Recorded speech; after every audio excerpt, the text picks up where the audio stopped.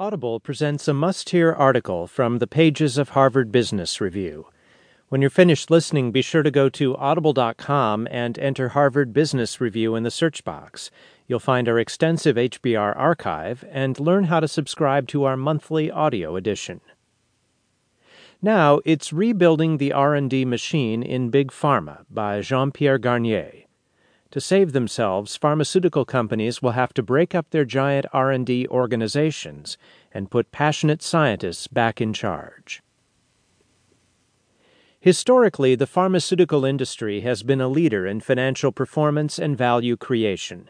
In recent years, however, its stock market record has raised doubts about the sustainability of that history, along with fundamental questions about the industry's health.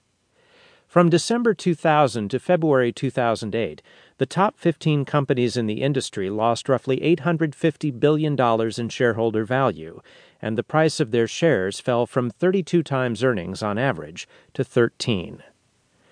The common explanation for investors' loss of faith is the well-known perfect storm of trends: pricing pressures, regulatory requirements, legal entanglements, inroads by generics, and declining R&D productivity that have increased the industry's costs enormously and reduced its revenue and profit potential.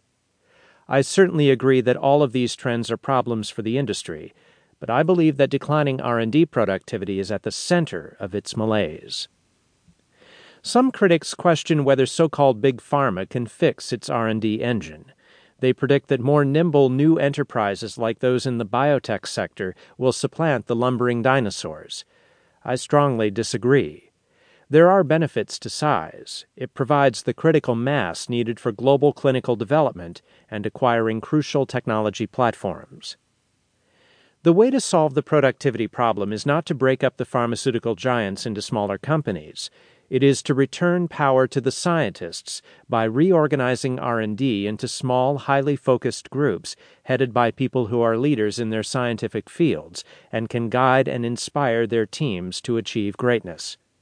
It is to seek the best science wherever it resides, inside or outside a company. It is to fix broken processes and promote a strong culture of innovation marked by a passion for excellence and an awareness that results matter.